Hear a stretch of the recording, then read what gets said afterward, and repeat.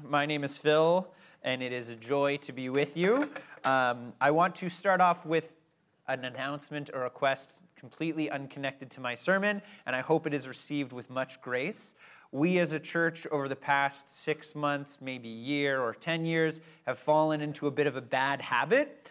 Our service starts at 10, and normally there's about 1 or 2 people in the theater when we begin for various reasons, the Cambie Street Bridge, kids, all those things. And so I just have a gentle, gracious request.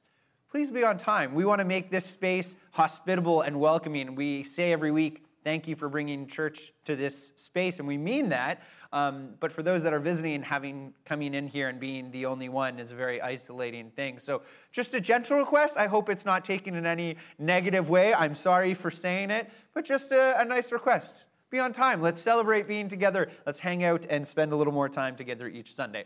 But that has nothing to do with my sermon, and please forgive me if you feel I have offended you. And this will be funny when Lloyd wanders in a couple minutes late. So I'll call him out as well as a staff member. Well, it's so good to be with you. If you've been journeying with us for some time, you know we are making a long pilgrimage through the Gospel of Luke. And we're at Luke 16, which means we are over the halfway mark. And we're in I know, it only has taken us 3 years. So maybe that's the problem. Maybe we take too long with things. But we're over halfway.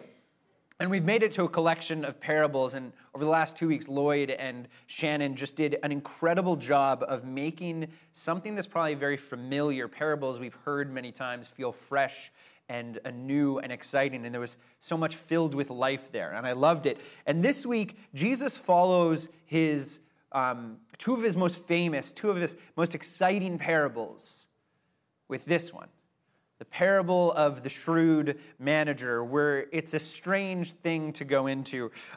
One theologian, they said that this parable is the, what do they call it? The problem child of Jesus' parables. And another describes it as the most difficult parable of all.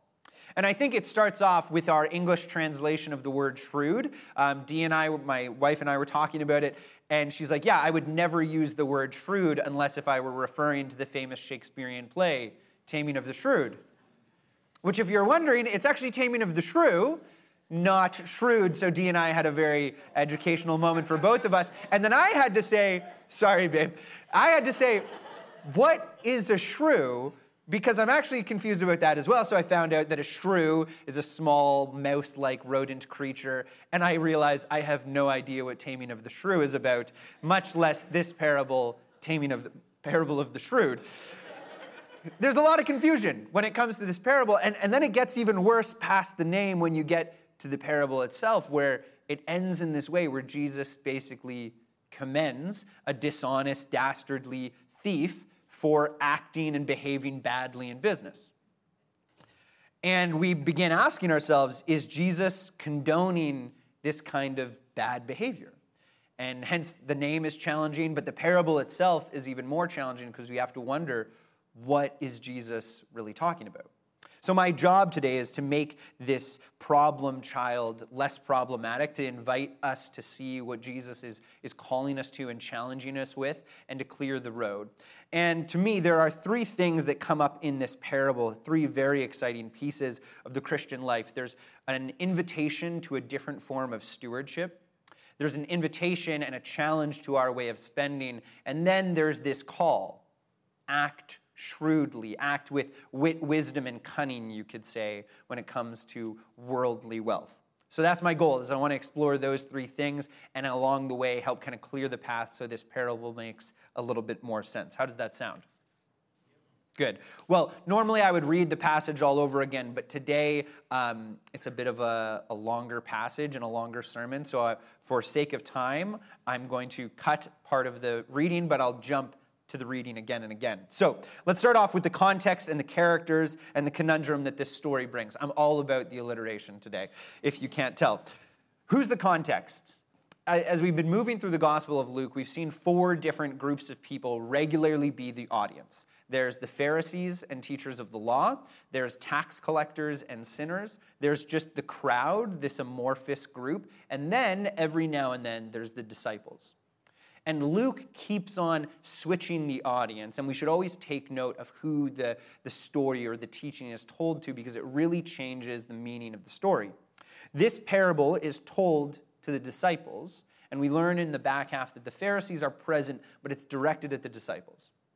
And what that means is this is a parable told to a group of people following Jesus, basing their life around him, trying to become more and more like Jesus. And that's important for us as a church 2,000 years later, because we are in the line of disciples. This is a parable for us to hear, to be challenged by, not a parable that Jesus is just telling to random strangers. He's challenging and inviting us as he teaches this. That's the context. And then we move to the characters. And there's two main characters. There's this rich owner, and there's the manager. The rich owner would most likely be a landowner owning many different properties, vineyards and fields, as we see, with bushels of wheat and tubs of olive oil. And I do like that the reading we saw, we were able to change from empirical to, metric to imperial, and back and forth, seeing the strange conundrum of what is 3,000 tons. But this story kicks off as the rich owner has found out information about the manager. And the manager is basically a CFO and a CEO on behalf of the rich owner. He is stewarding the owner's property, making sure bills and payments are coming in, making sure the tenants are following through with being good tenants. And the rich owner has found out that the manager has been doing something wrong. And one of the keys in the parable is Jesus always leaves out lots of information. He lets your mind kind of guess and wonder at certain things. He doesn't say exactly what the manager did. A number of commentators said that he was essentially embezzling and stealing money for himself or misappropriating funds in ways that he shouldn't. We're not sure. What we do know is the manager's called in to be fired and doesn't challenge it. It starts off with the rich man saying, "Give an account," but then you notice no account is given. And what this most likely means is he is assuming guilt. I have been doing what you've been saying, and I'm going to be fired for it. But the second thing we should also notice along that is not only is it an assumption of guilt, but there's actually a grace extended. In that in the first century, if a person was acting in this kind of bad behavior, stealing funds and resources, they would be punished more than just a firing. They may face jail time. They may have to be forced to be paid back the debt, but none of that happens. There is this grace extended. And Eugene Peterson, in his book, Tell It Slant, he picks it up and says this: the manager realizes something that is the key to understanding this story. He's fired, but not punished. He's not required to pay back what he's embezzled. He's not jailed. And in fact, he's not even scolded. The servant has experienced two aspects of the master's nature. First, he is a master who expects obedience and acts in judgment on the disobedient servant. But he is also a master who shows unusual mercy, generosity, even to a dishonest steward. The manager realizes his punishment is filled with grace. And so he does a surprising act. He says, "I've been treated gracefully, and in response, I'll double down on the duplicity." Kind of an interesting thing. I've been fired, but I've given a bit of time, and I'll double down on my bad behavior. And so the manager thinks to himself, I'm done for, I can't do anything, I'm not fit for digging, and I can't beg. He has a very binary approach to life. It's either begging or physical labor, but it most likely could have been because now his reputation's being ruined. So he goes out and he hatches this plan. He goes and he cuts the bills of the clients that owe the master. So they know that they are recipients of the manager's grace and good wishes in the hopes that they will become friends. Now, in all the commentaries, this is where basically they spend so much of the time in the story is what is going on in this act. And there are four kind of basic ones that come along, but they can be summarized in two options of what this manager is doing. So I just want to break it down because there's a little bit of confusion what's happening in this story. So option one is the manager has been adding a usury fee on top of what the owner would have charged. And this is actually kind of par for the course in first century, especially around tax collectors. Essentially, the government would say to a tax collector, Rob owes $100. The tax collector would go to Rob and say, Rob, you owe $120. And then Rob would pay the $120, and the tax collector would then go to the government and say, here's Rob's $100, and neither of them would know that his pockets were lined with this money that was not actually asked for. And so that's one option of what's going on with the story. The manager's been adding a usury fee. But I don't think that's actually what's happening, and many of the commentaries that I read pushed against that. Instead, the second option is that the manager went and discounted the bills without any approval, any request, and just massively discounted these tenants' bills. And what that means is he stole from the master. And I'm convinced of this for a couple reasons. The first is Jesus refers to him as a dishonest manager on multiple fronts. He doesn't say he was scolded, fired, and then behaved well. He said he was scolded, fired, and then was a dishonest manager. The second reason that I am convinced of this is that he does it kind of in secret. He says, quickly come and sit down and do this. He doesn't do it in front of the owner. He does it all on his own without anyone else knowing. And the assumption is there are more than these two tenants, and he's going to each of them individually slashing the bill. And the third reason is that it extends the owner's grace far beyond what the manager was capable of. He noticed grace at the beginning, and so his dastardly act is, maybe the owner will keep on treating me with grace. So that's where I sit, but there are a couple other options out there, but I don't want to spend all my time there. And the reason, the big shock at the end of the story is the manager does this double duplicity. So first of all, getting fired for bad money management, and then potentially stealing from his owner. And then the owner says, good job. He's commended for bad behavior, for acting shrewdly with wisdom and street smarts and cunning. It's a bit of a problematic story. I mean, imagine if instead of being here at church on Sunday, I was at a business conference and I said, okay, all of you guys are Christian business people. Let's go to our sacred business text, the parable of the shrewd manager, which essentially says conning your boss is a Christian act. Like, that's essentially what the story is. It's fool me once, shame on you. Fool me twice, and good job. You've shown you're a faithful steward of the things God's given you. And that's what, there's an atheist that literally wrote on, look at the bad business practices that Christianity teaches in the parable of the shrewd manager. So that can't be what's going on. There's something bigger that Jesus is talking about as this manager, this duplicitous person, is commended for this bad behavior. So, what is happening? I want to look at it in three ways: stewardship, spending, and shrewdness. So the first thing is that Jesus introduces us to a very important idea of stewardship by speaking about the manager. Shannon 2 weeks ago really reminded us that whenever we see a character that Jesus introduces, we need to lean in and ask, why this character? Why a manager? Well, manager is often what we translate it to in English, but it could also easily be translated to as steward. Manager and steward is essentially the same function. Someone who holds on behalf of others in order to manage a property, steward the resources of someone else for the same end goal, but is not themselves the owner. I used to be a manager at a restaurant. I did not own the restaurant. That would have made me much more wealthy. Instead, I acted on behalf of the owner of the restaurant, seeking out his will and his job in the place that I was working in. And that's what a steward does. They hold someone else's resources, use someone else's resources as requested by the other person. Are you with me? Okay. So we have to lean in. Why does Jesus pick stewardship? Why does he pick a manager or steward? Because to Jesus, his disciples, who are the audience, and really all of humanity, are stewards. They hold resources, money, property, land, in trust to give it back at a later time. And this idea, it's birthed right in the beginning of Scripture with Genesis 1:28, when God says, be fruitful and increase in number, fill the earth and subdue it, rule over the fish of the sea, the birds of the air, over every living creature. This rule was not as kings or queens, but as shepherds, gardeners, and caretakers. I want to pause here for a moment. This weekend, I was going to say we celebrate, but I'd say we reflect on truth and reconciliation. We reflect on the ways that Canada and the church along with it has failed in treating the original stewards of this land we are in. And I want to acknowledge that much of the reason the church acted that way is part of Genesis 1:28. It's bad theology.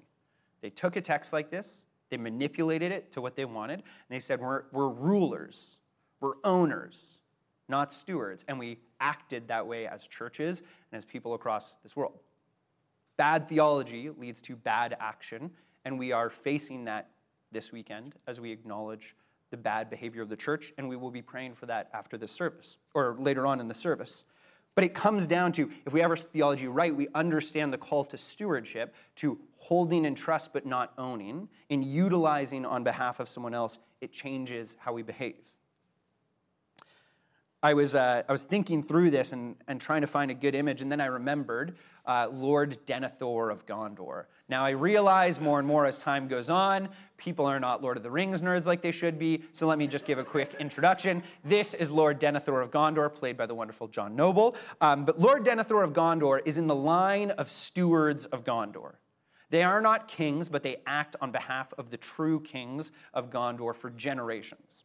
And when we first encounter Lord Denethor in The Lord of the Rings, Gandalf says to Pippin, Lord Denethor, however, is not the king. He is a steward, a caretaker of the throne. And as we meet Denethor, especially in the movies, he's this vile figure, obsessed with power. And he thinks, I am the true king. I am the king of Gondor. But it's this reminder, he is not. The true king will come and take the throne.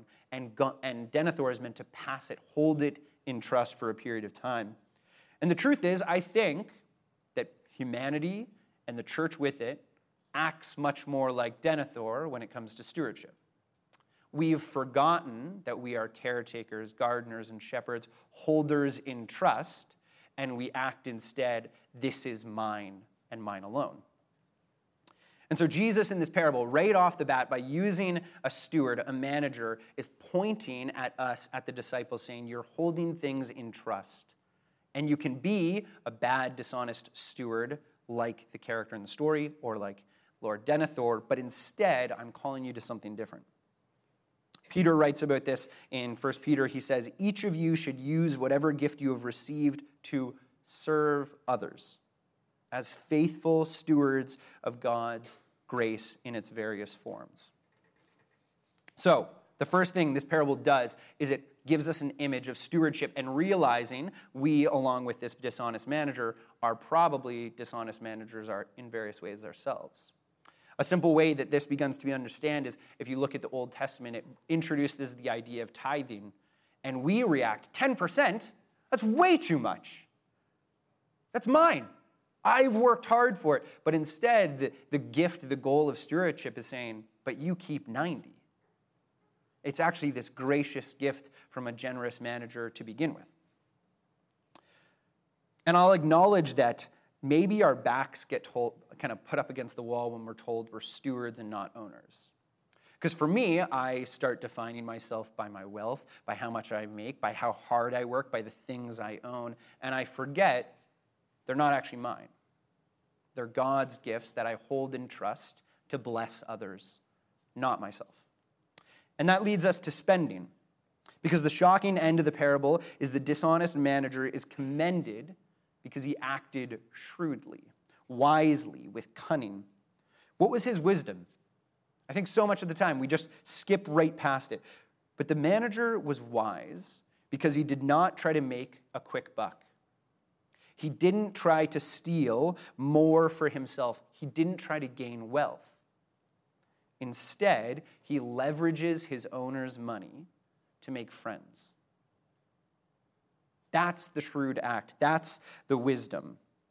Using money to make friends. And Jesus just lays it out clear at the end of the parable. In verse 9, he says, use worldly wealth to gain friends for yourself. Use unjust, unrighteous wealth to gain friends for yourself. It's a very interesting invitation, right? And what Jesus is doing is trying to get us to rethink about the purpose of money. The purpose of money is not about social status. It's not about hoarding. It's not about power. Money, all it is a tool. And to Jesus, it is a tool to make friends. What do you think money is for? What's your approach? For me, I use money for pleasure and joy, to just accumulate more and more things. I use it to eat good food all on my own and drink good cocktails or beers. I use it to bless myself again and again. But instead, Jesus is saying, don't use it to bless yourself. Use it to bless others. And by blessing others, become friends with them. This is very different than our cultural approach. And what are some ways we can do this? In the back half of talking about shrewdness, I want to look at that, but I'll lay two quick ones down right away. How can we use money to make friends?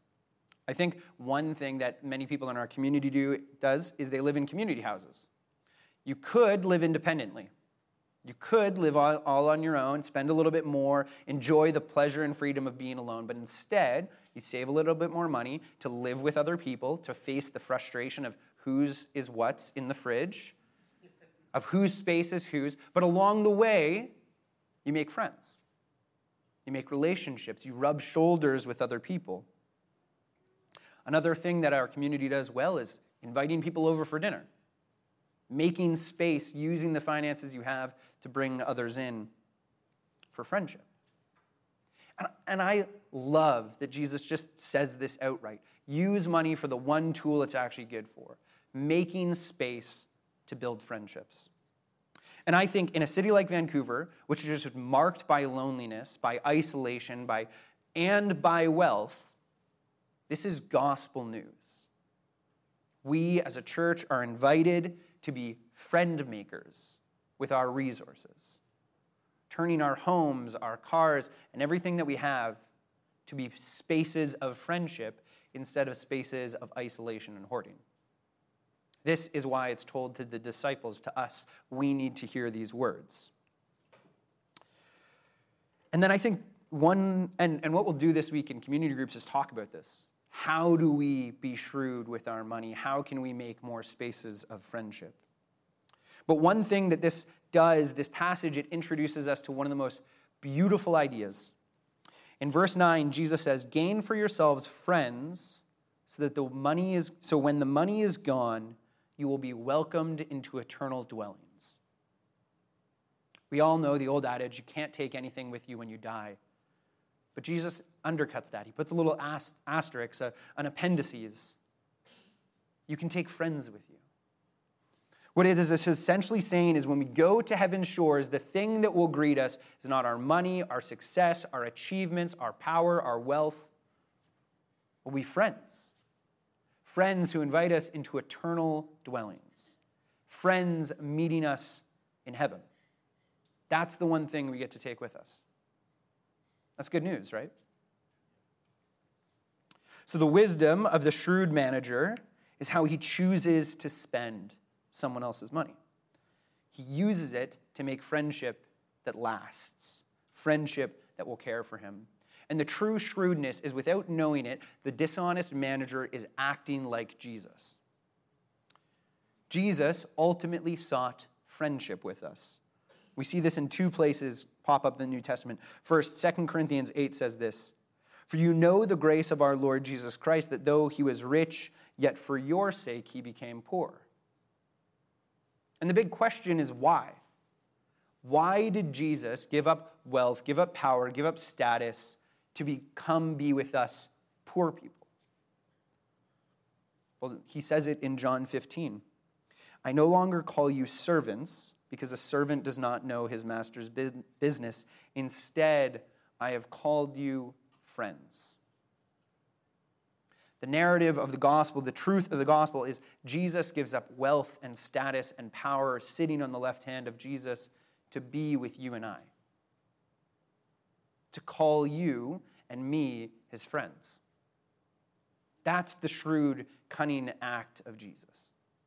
And the dishonest manager lives that out, and we are invited to do the same. Friendship that will greet us in heaven's gates. I love that. That's been a huge reminder for me this week, because I've thought about all the ways that I've chosen work and money over friends, unintentionally.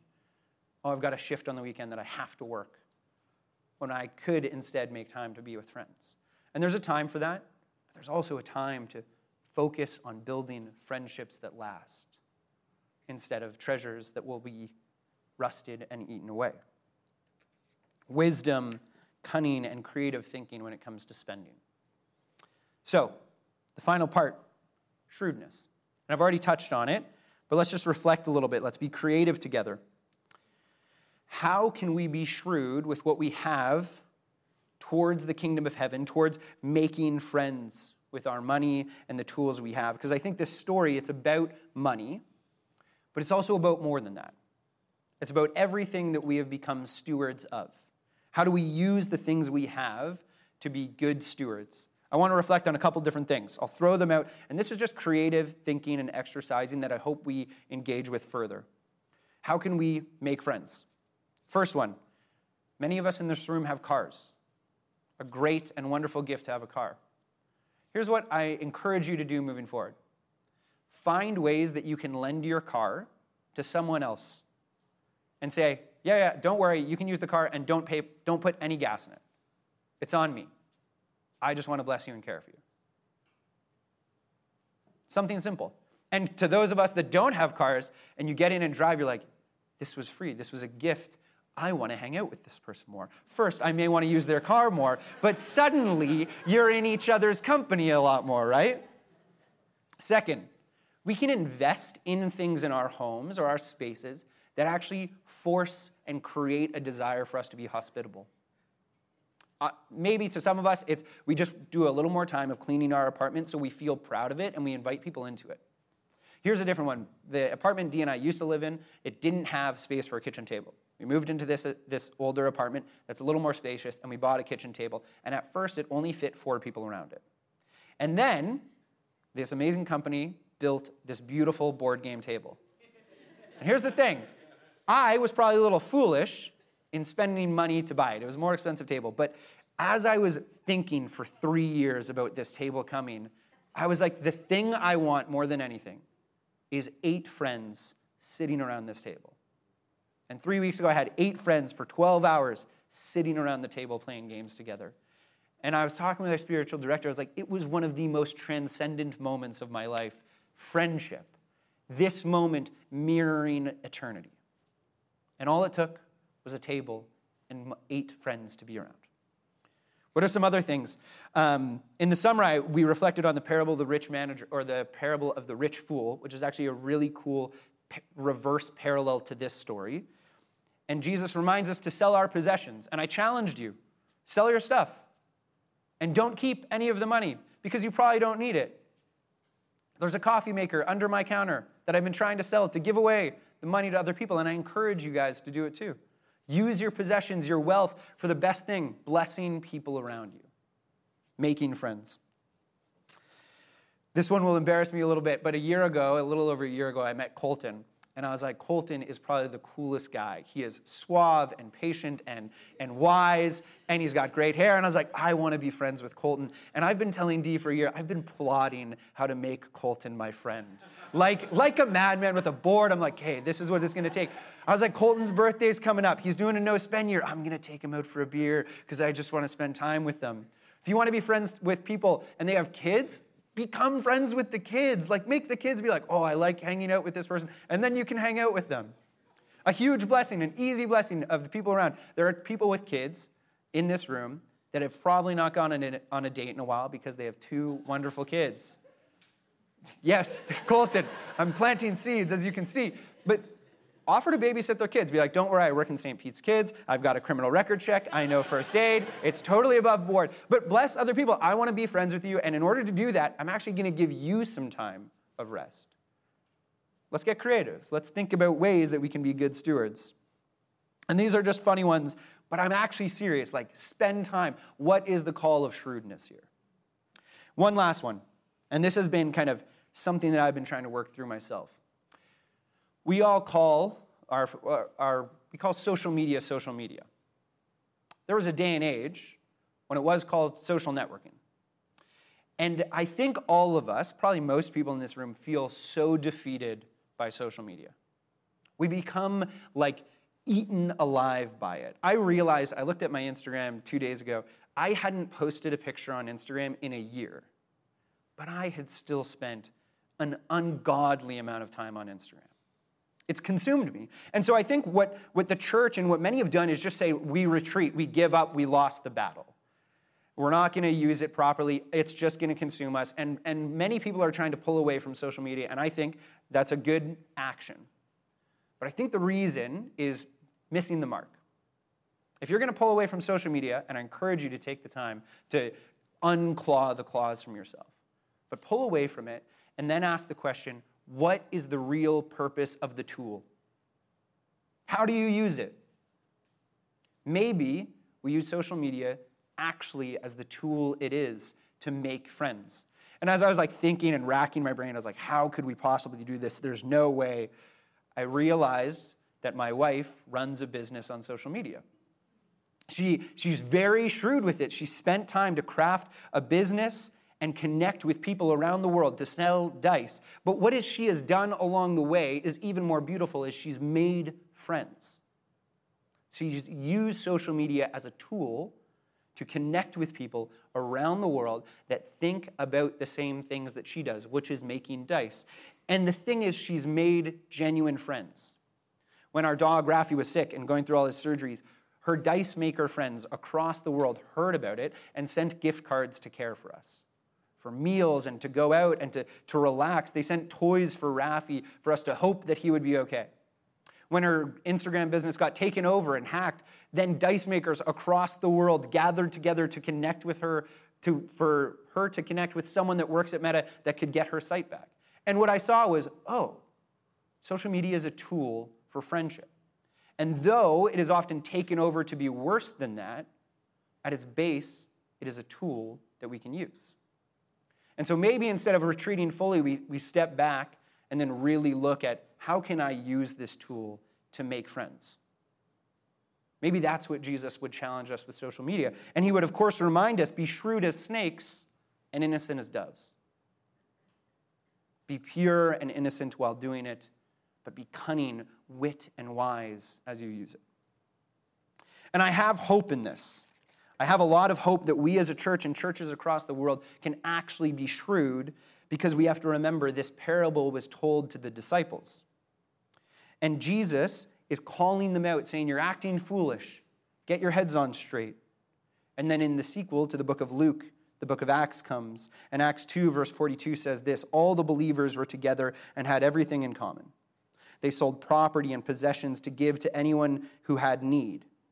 And they continued to meet together in temple courts. They broke bread in their homes and ate together with glad and sincere hearts, praising God and enjoying favor with all people. And listen to this last part. And the Lord added to their number daily those who are being saved. You could summarize it another way. And the Lord made friends. This small group of people looked at what they had and said, let's be shrewd and wise and cunning and make friends. That's my call for this church. My hope and prayer for us as a church is that we are good stewards who use all the gifts that we have, our money, our possessions, our time, our home, our cars, our phones, our social media accounts, our gifts and our talents to bless those around us and become friends with one another, friends through whom the goodness of God flows, friends who will greet one another on heaven's shores. That sounds like good news, doesn't it? Let me pray.